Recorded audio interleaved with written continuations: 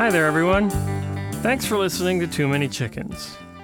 I'm Eric P. Kraft. The other day at work, I had a discussion with some coworkers about ticks for at least 20 minutes.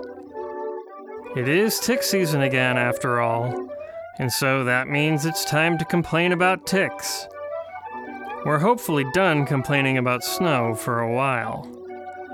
There was a lot of squirming, use of the word nasty, and the general feeling that we were all just going to itch for the rest of the day.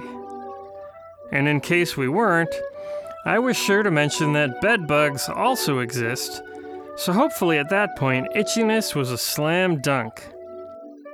They don't have these tick problems in the South, was brought up, but the presence of roaches that can fly was deemed possibly even worse. So finally, we just expressed our general disgust with both ticks and flying roaches, and got back to work. I have to say, I have a slightly mixed set of feelings about ticks. If it weren't for them, I never would have gotten chickens. We got the chickens to eat the ticks, and I think it's safe to say that getting chickens has been a very pleasant experience for me. Even with the number of times I've had to stick my finger in one of their butts. But ticks are also disgusting, disease-spreading, parasitic monsters, and I'd be fine with them not existing. But they do, so I have to assume they serve some purpose.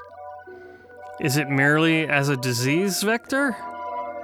I complain about the mosquitoes a lot, but I can see that mosquitoes serve as food for bats, and I love bats. I understand that though mosquitoes are also unpleasant disease-spreading monsters, they have a role to play.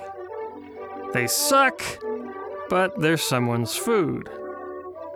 Who eats ticks in the wild? Anyone? Not me. We had a very mild winter a few years ago, and the following summer, the tick population surged. All the talk was that it was because we need the cold and snow to kill the ticks as they await spring. So this winter, with the feet and feet of snow we got, must surely mean that we have wiped them out really good, and there'll only be like 10 ticks this year, right? Nope. Now everyone on the news is just talking about how the snow actually insulates the ticks and protects them from the harsh temperatures. Mild is no good. Frigid and snowy is no good.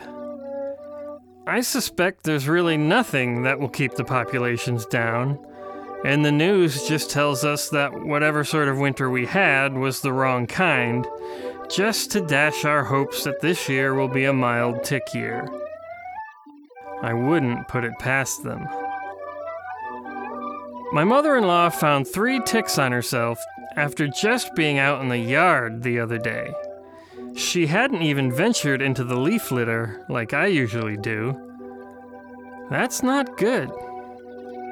On the plus side, I know I had already had my first tick incident of last year on Marathon Monday, and that's come and gone, and I've remained tickless. But spring has just begun. They'll get me for sure. It's just a matter of when.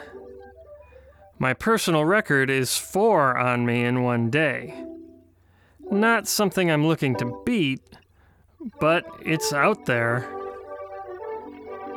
I take all the right precautions and still get these awful creatures on me. They even get into our house. Do we need to start keeping chickens in there? That might not sit well with the cats or the carpet. I'll let the ladies out as much as I can to try to decimate the tick population, but I know they can only do so much. We need a lot more chickens working a lot more hours to really get results. I may have to quit my job and dedicate myself to eradicating ticks in the yard by means of chickens full time. I'm sure it pays well, and will provide good insurance to cover the inevitable tick-borne illness when one sneaks past the goalies. Ticks are awful, awful things. But we'll just have to deal with them living where we do. At least I got chickens out of the deal.